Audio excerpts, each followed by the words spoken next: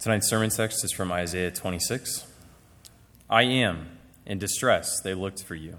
They poured out a whispered prayer when your discipline was on them.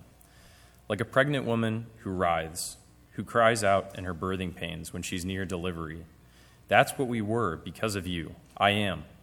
We were pregnant, we writhed, but we gave birth to wind. We have accomplished no rescue in the earth, and the inhabitants of the world have been unaffected. Your dead will live, their bodies will rise. You who live in the dust, wake up and sing for joy, because your dew is a dew of light, and the earth will give birth to the dead. Come, my people, go in your rooms and shut your doors behind you. Hide yourselves for a little while until the fury has passed by. Look and see, the Lord is coming out from his place to punish the inhabitants of the earth for their iniquity, and the earth will reveal the blood shed on it, and will no longer hide its slain. This is the word of the Lord. Thanks be to God. Isaiah 26. Isaiah 26.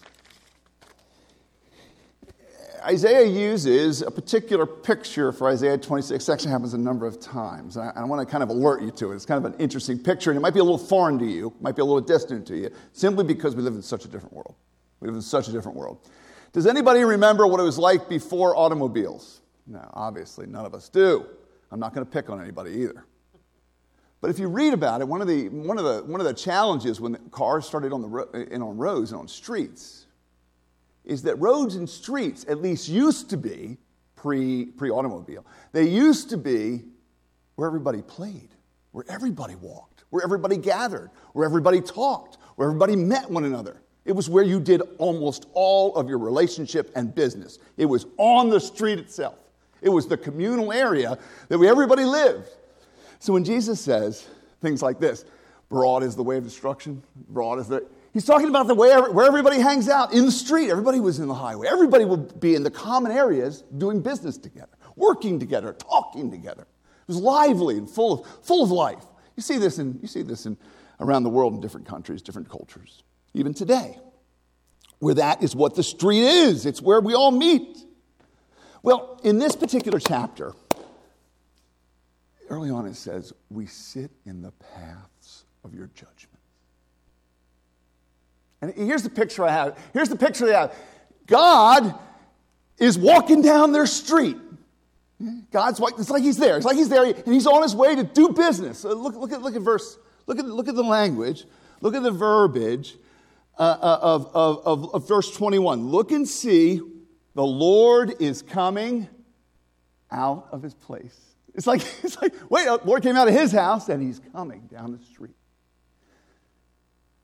And there's an idea, and this is very real to the people of God. It begins with Abraham. When God tells Abraham he's on his way to judge Sodom and Gomorrah. Remember that? God's on his way. He's on his way. And there's a sense the prophets have again and again that he's on his way in this world, right down through the common concourse of life. He's on his way to what? To judge the world. He's coming to judge the world. And it's almost like I would call it like a kind of this assumed inertia. God is coming with judgment. Are you ready? God is coming. We wait in the streets. We know it's coming. We know he's gotten up out of his place and he's going to do something about the wickedness of the world. Otherwise, he doesn't have character, right? He has to do something, right? God's coming. And that expectation, that's where the images, some of these images begin to make some sense. And so, in this idea of God coming, I love this picture. Remember Abraham says, what does Abraham say to God? Because God's on his way to judge Sodom and Gomorrah. And what does Abraham say? He begins to bargain with God, talk with God. And the idea that I want you to have here, the idea that God tells you, get this. This is grace, y'all. This is God's love on display. God tells us his intention. Why? Why would God tell you his intention? What would be the purpose of that? Why would he tell you that he's going to come and judge? So you would have time to do something about it, right? So it'd be time to scramble, Time to get ready. Time to repent. Time to change. Time to do something. The idea that God is coming. The whole idea is do something about it. Get ready. Go pursue him along the way. Stop him. See if you can talk to him. The way Abraham does. Go and meet with him. And there's an opportunity for relationship. There's an opportunity for like an interception. There's an opportunity for something different to happen. Because God's on his way. He's gotten up out of his place. And he's going to do something about unrighteousness and iniquity and bad things that are in the world. Now, I bring this up let's begin in verse 16. And what I want to do is I want to work through the lines of this passage. And I want you with this idea of God's impending judgment shadowing over the people of God. You can't miss this as backdrop. We sit in the paths of your judgments. Okay. What do we do when we're there? So what I want to look at today is, let's just go through the scriptures and see what we learn from them and see what we can learn together. Look at verse 16. I am. By the way, look at the end of verse 17. It says, I am again. That's the sacred name of God, Yahweh. You notice that it begins at the very beginning of verse 16 and the very end of 17. That's what it's like in the Hebrew. What you're looking at is a perfect little poem. It's a perfect short poem for you to remember. It's bracketed by the sacred name of God. But I want you to notice something here. Something happens between verse 16 and verse 17. I am in distress, they looked for you. They poured out a whispered prayer when your discipline was on them. But then, I want you to notice this. They becomes like a pregnant woman who cries out in her birthing pains when she's near delivery. They becomes we. Did you notice that? Did you notice the shift that happens there? It's a little startling. It's a little bit, it could be a little off-putting. I mean, usually when people are talking, they stay consistent in whatever voice or whatever mode of address they're using. But the prophet is talking about them, and then all of a sudden them becomes we. Them becomes we. Them becomes we. What would be the importance or relevance of this subtle change in the prophet here? And I think it's important that we reach into the heart of the prophetic voice itself. For the prophetic voice always can do this. You, they, right? They, and that's the pointing. That's the accusatory tone, right? And then what is we? For whenever I point at you, what's happening? 3 fingers are pointing back at me. And there's a wonderful tension that the prophets experience. Sometimes they can say, thus saith the Lord, you all have to repent. And then sometimes they'll say, thus saith the Lord, we all have to repent. Now, what's important about that? Why is that a precious gift to us? Why is it precious to us that Isaiah uses the we all of a sudden? And I think if we reach into it, we're going to see something. We're going to see something in the prophet. We're going to see something in the tones of the gospel of our God. And that is, you see, there is no hierarchy in the kingdom. It's not like that. Yeah. All right, so here I am a preacher. I'm here to announce the kingdom of God, right? But all I am is one beggar telling another beggar where I found bread. There's no superior place to stand in the kingdom. You get this? There's no exalted place. There's no levels in our Father's kingdom. Corey's not on some super spiritual level above us, right? We all believe that anyway. But neither is Sarah, neither is Ted, neither am I. There are no such things. These things don't exist. Now, so what I hear in the prophets, them and then we, what I hear is, no, I don't miss the point here. A true prophet of God always identifies with the sins of his people because they're his too. He always does this. The true servant of God will always humble himself before his God himself. He will do it with his people. It'll always be we. There'll always be a we that comes because it's always us together. And there's something about it, the tone and attitude, right out the gate, the tone and attitude of the people of God is different. when it comes to suffering and failure and fear and doubt, insecurity or futility, whatever the conversation is, we don't have a them versus us kind of attitude. We can talk about them. We can talk about objective truth about where people are at. But no sooner do we understand the falling condition and failure around us than we own it. We own it ourselves. This is always the posture of the children of God. It's never a pointing at or using our faith as kind of some sort of billy club to beat people or to win, to win an argument or to make someone look.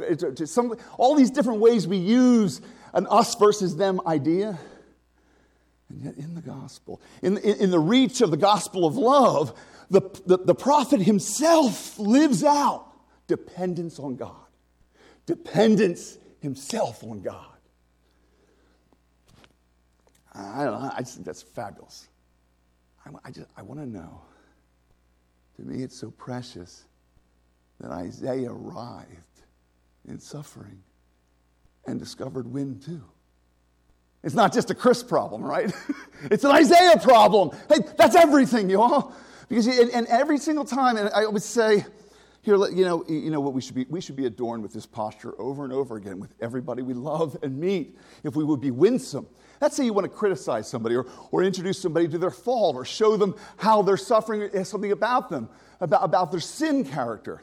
Christ even warns us. You'll only do that successfully if you're in a position of such humility, you're confessing wooden planks all the time as you seek to take out splinters. That's a them-we kind of conversation, right? And that's a completely different posture. You know what? Look, this is what I want from us. This is what I want our posture to be in this world, in this generation. It's always a we that we get to. We have to say objective things, but we get to the we quick in our love, our grace, our compassion, our identification with sinners. Because remember, God loves sinners. So the more deeply we identify with that group, the better shape we're in. Our God is a God of abundant grace. Just as, look, so the preacher, Isaiah is alive with a self-awareness of his need for grace and his own experience before God. It's not merely they, it's we. That's so vital because for this next part, because what is the truth that we need to, Isaiah needs to understand with his people, that they need to understand together? And that is the discipline of loving grace. This is why I wanted to teach on this. This is where I wanted to go. Isaiah is living it out in the we and the they, the way he's talking. But what's really happening here? This text is teaching us that God employs suffering and your experience of futility and your experience of personal, professional failure to drive you to Him and to drive you to mistrust yourself and to finally give up on your own hope and your own power and your own strength. There's something in this text that just reaches out and grips my heart. It just seems to reach out across time and space from this ancient man, and he's describing something we all are aware of. Look, what is the experience here? We whispered in your ear. We whispered these prayers. What's the image of whispered prayers? Does anybody remember the great whisper prayer in the Bible? The great woman who whispered prayers wound up with a miracle birth? Whispered prayers are the urgent prayers. They're the quiet prayers. They're the prayers of fervency. That's Hannah. That's Hannah's picture. The whispering prayer. The earnest prayer. But it seems like we're being taught here, though, is that God's loving grace is not about your earnestness or the sincerity by which you cry out to Him. And God's loving grace is not about your goals. All right, your goals or your aims. What's the goal here? Well, there's a goal here. It's described.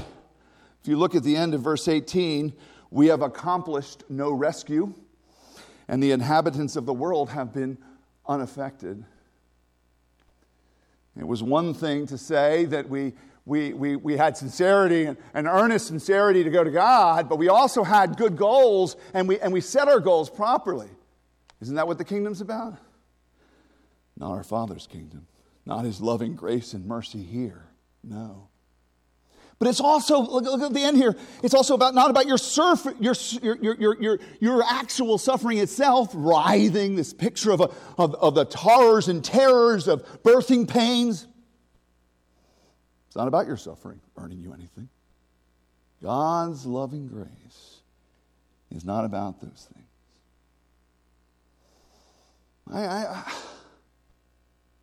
Like that's everything right, isn't it? If my people who are called by my name will humble themselves and cry out to me and obey my ways, I will turn. Have you heard this verse quoted to you about how the hopes we could have if we finally got our acts together to really serve?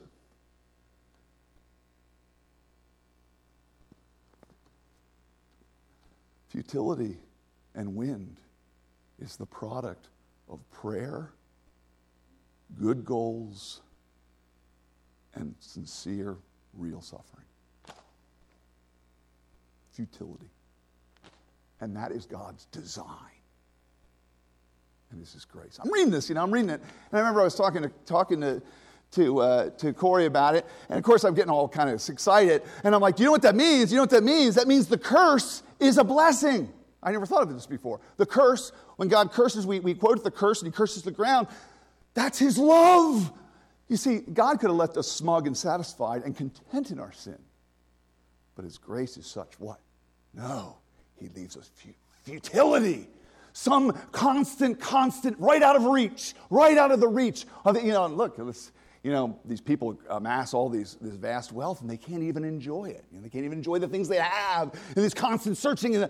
I was reading, my heart was deep inside of Ecclesiastes this week, reading Solomon's, his wonderful thinking about this. What's happening here? I mean, it says that God calls it His discipline.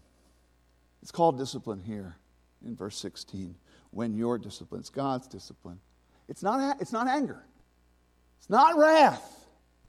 Take a look down in verse 20. Come, my people, go into your rooms, shut your doors behind you, hide yourselves for a little while until the fury is past. This has nothing to do with rage.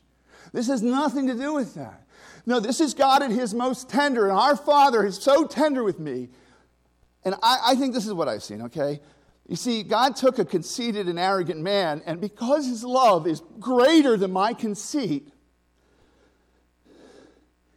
He let me eat as much futility as I could stomach. And then some. Just so I would learn. What? Well, what we're about to learn in this text. Again, I want to share one more thing about this. You see, when I was first introduced to the concept of futility and existential, what's the point of everything? What's the point? What does it matter? Futility to me always seemed like an excuse. Because you see, if everything's futile, why do I have to be a good person? If everything's futile, why do I have to work? Why do I have to care about people? If it just doesn't matter in the end, why can't I just live the way I please? Why do I have to exercise any self-control whatsoever? Why should I not hone pleasure to the sharpest edge possible so I can at least have some private joys to buttress against the oblivion I'm facing at the end of all things? I guess that's about the hopes of San Francisco in a nutshell, I think, right? Sounds like a good way to sum it up. That's what I would be if I was them. What I would do. But it doesn't work, and it's not working. But, discipline. So, to that end, when you're in a place of suffering that's leading to an experience of more and more futility, when you're in that place where you can't solve the problem, either with prayer or plans or goals, or where the suffering itself doesn't seem to be leveraging life, what do you do? What do you do? You start praising God. You know, this amazing thing happens. This is very prophetic. Take a look at the end of verse 18. And the inhabitants of the world have been unaffected. And I put a break in there. I put a break. There's no break in the Hebrew. There's a break in my little line there. So you can see how different the ideas are. But look at verse 19. And look at the verse 19 just blows you out of the water. It just doesn't stop. It's like here's the futility of life. Here's the futility of existence. Here's the dust in your mouth. Nothing means anything. Now, wake up and sing for joy. Dead will rise. Guess what? Guess what? You're ready. You're ready. When God takes you to this school, and that's what discipline is, education and training, and when he takes you through that process in his love, it's to deal with the conceit and the arrogance and the independence and that desire to use futility as your excuse, eat, drink, and be merry. Why? Well, because tomorrow we die. What does it matter? We have an answer for that. Oh, we have an answer for that. And what I saw was happening in that abrupt change from verse to verse, such a poetic thing to do, such a prophetic thing to do, in that abrupt change was that wonderful way that God just comes in from eternity and plunges himself into the incarnation, plunges himself into this world, into its death and misery and sin and futility itself. Brings Jesus. And I love the aggression, I love the eruption, the uncontrollable joy that's pouring out. Wait a second, you've tasted futility. Have you finally drunk futility? Did you finally drink it? Because if you have, there's a chaser. There's a chaser. It's Jesus. Now, what I realized here was, I want to see how I want to put this the way that I want you to hear the way I wrote it down. Because, well, here, look at the language first, and I'll make sense as to why I'm going to say this. Wake up and sing for joy. Look at the last two lines here. Because your dew is a dew of light. Now, it's a very, very weird thing to say, right? Very weird, very odd. Very odd, very odd, very odd. Anybody, any good biblical theologians know, ancient Israelites, when they heard about dew in the morning, when they heard about dew out in the morning, do you know what they were told they were supposed to remember? What came with the dew for 40 years in the desert? What came every morning with the dew, except for Sundays, Saturdays, huh? Manna. Manna. Your dew is a dew of light. All right, do you make dew? Does anybody here make dew? By the way, in Gaza, they get dew 250 days a year. That's how essential it is for their crops and for everything to grow. Dew is the way life comes. Dew is life for them. Your dew is a dew of light. And listen to this word, your earth will give birth. Now, the word for give birth, it's not the same word as giving birth in verse 17 and verse 18. And no, in fact, it's an unusual word. It just means to drop things. Just to drop things off, like to drop them out. It's very passive. It's just dropping.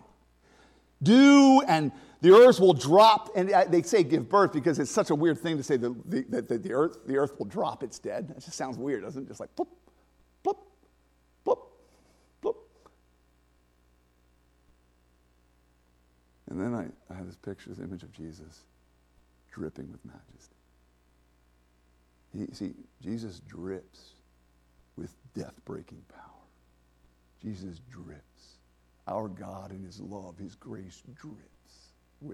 His love drips with cosmic power to change everything. Drink as deep as you want of futility. The chaser is better. Now this idea here that this exploding out the gate of grace, I I want us to get excited about it. I guess there's even a sense here, if I would paint Jesus for you, if I could portray Christ, if I could visibly put him before you, as I think these verses do here, and his works, that he would drip before you with beauty. You know, for a moment there, as I'm talking about him dripping with this cosmic, death-breaking power, for a moment I can finally get why David says, I just want to look at you. I just want to see. I get it. Why wouldn't you? Why wouldn't you if he drips that kind of resurrection power? You see, when you have a vision of Jesus like that, in that kind of majesty, you get why that one woman grabbed the hem of his robe. And I'm sitting there thinking, if he's dripping with this, don't you just want to stand under him so maybe you can catch it? Maybe it'll hit you. Maybe you'll have the benefit. That's what I want. All right, why am I so excited this is about grace and about Jesus? Well, I can tell you why, that will tell you why. This is noticed, it's kind of funny. Verse 19 says, your dead will rise, your bodies will rise. Now look, it addresses you who live in the dust. Now, I translate it live, that word is dwell, but the word is those who are living in the ground. The idea is, it's not people who are alive. It's people who are dwelling in dust, the living graves. There's a picture there. My translation didn't really say it. But here's the kicker. Have you ever spoken to a dead body? They don't respond. They don't say anything. They don't get up. They don't rejoice. They don't run into an inner room to hide. They're dead. And that's when I realized that Isaiah is saying something about who God is from the very beginning. What is God's word preached? When God says, let there be light, what happens? Light happens. What happens when preachers say, put your trust in Jesus today. Wake up! Wake up, O sleeper, from your foggy notions. Wake up from your death inside. Wake up! And when I say it, I'm just a man. My words have no power. But these are God's words I'm saying. And where God's words happen, what happens to people? He drips. He drips. He oozes. He oozes what? Death-breaking power. His words are power. His words are life. And that's why the dead rise. That's why Lazarus in the grave hears him. Because that's the power of his word. The dead can hear and live and sing. Because Jesus is here. He drips resurrection power. The Son of God has come. I know you fear death. I know we fear so many things. So wake up. Wake up. For some reason, that wake up thing, I was thinking of the Folgers in your cup, like smelling the, something about a good smell in the morning wake you up on it. It's a good smell of coffee. Do you know God often talks about how his son is a sweet-smelling sacrifice. Can you smell Jesus yet? Wake up and smell Jesus. God is offering life at the word of his power.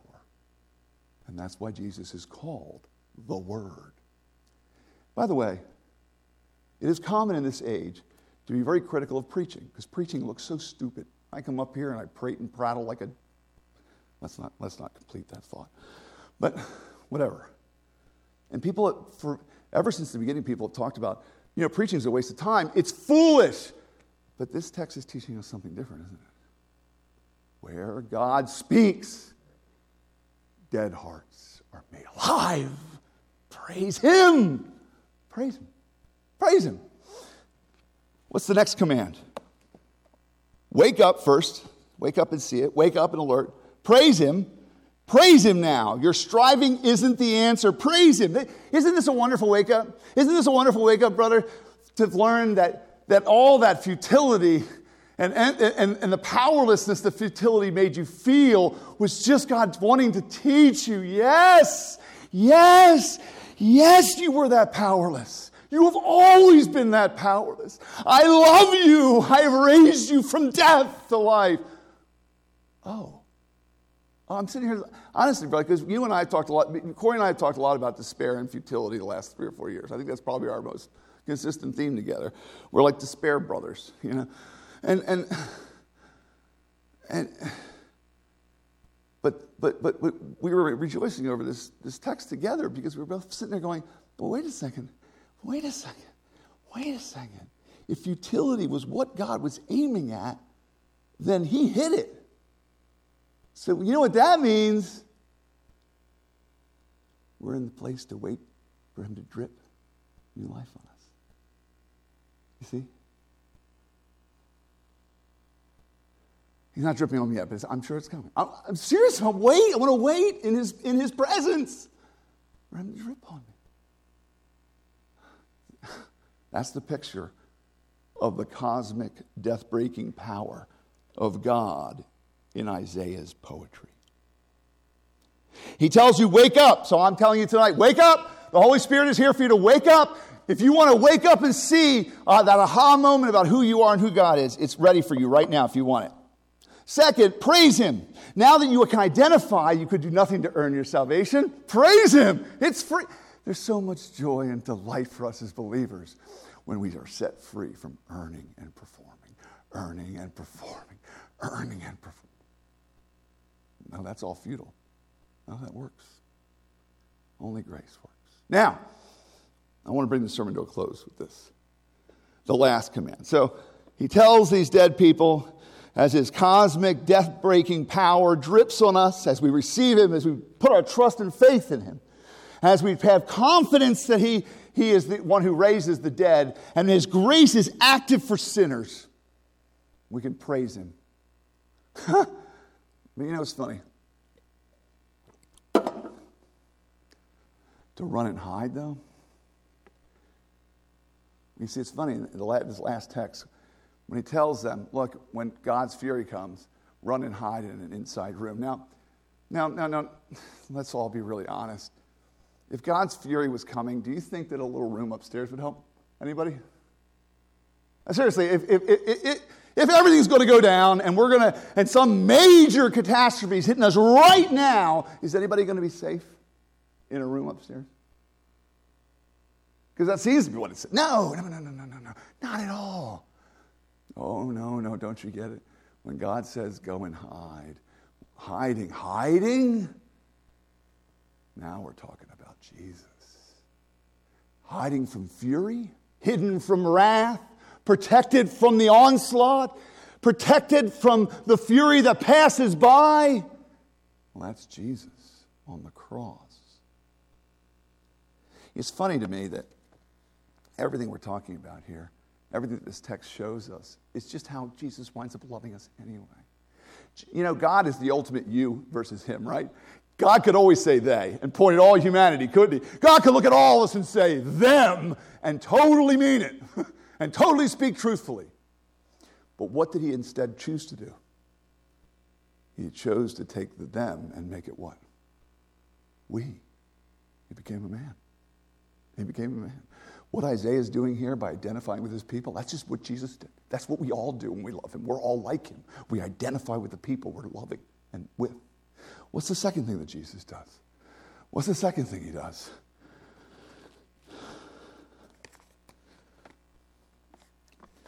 He drinks futility all the way down to the bottom. Imagine futility is this massive cup of wrath, right? And this is futility, and it's eternal. It's all the rage. And this is the picture, Christ even says. He even says to the Father, is there any way I don't want the cup. Please, is there any way he knows what the cup means. He knows no, I don't want the cup. But not as I will, but as you will. Because what's the cup? Well, it's eternal futility. And he drinks it all the way to the bottom. For Spencer. For me. For you. Praise him. And then finally, Jesus drips resurrection in his own body. He becomes the fulfillment of Isaiah's hopes, my hopes. I want to praise God. There's an answer to futility. And I want to praise him even further that his futility was purposefully loving for me. And I'm super thankful. Let's pray.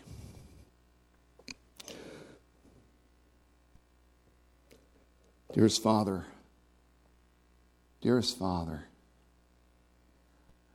I find myself so confused by grace. I just find myself so often just being like, I thought I was supposed to be a better person. I thought I was supposed to want it more or somehow be the right kind of person that you would like or have the right goals or strive. And I've tasted so much futility, so much failure over and over. Oh, all of us have. I mean, we've tasted so much vanity and meaninglessness around us. It's just, a lot of us are just drinking so we don't have to think about it.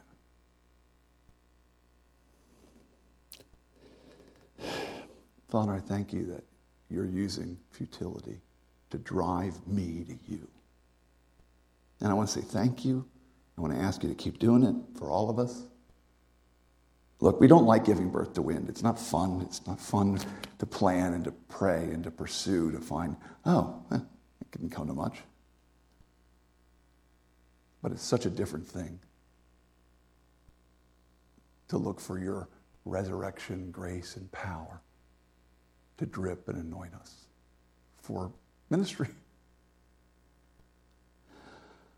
Father, put us in a place to receive grace. If anybody here tonight has not woken up yet, woken up the way you wake people up, only you can wake people up that way. Father, would you come in and wake somebody up tonight? Wake somebody up. Wake them, rouse them. Let them praise. Let them run to Jesus and hide until your fury passes by. Father, I just thank you for your word. I thank you for your truth. In Jesus' name, amen.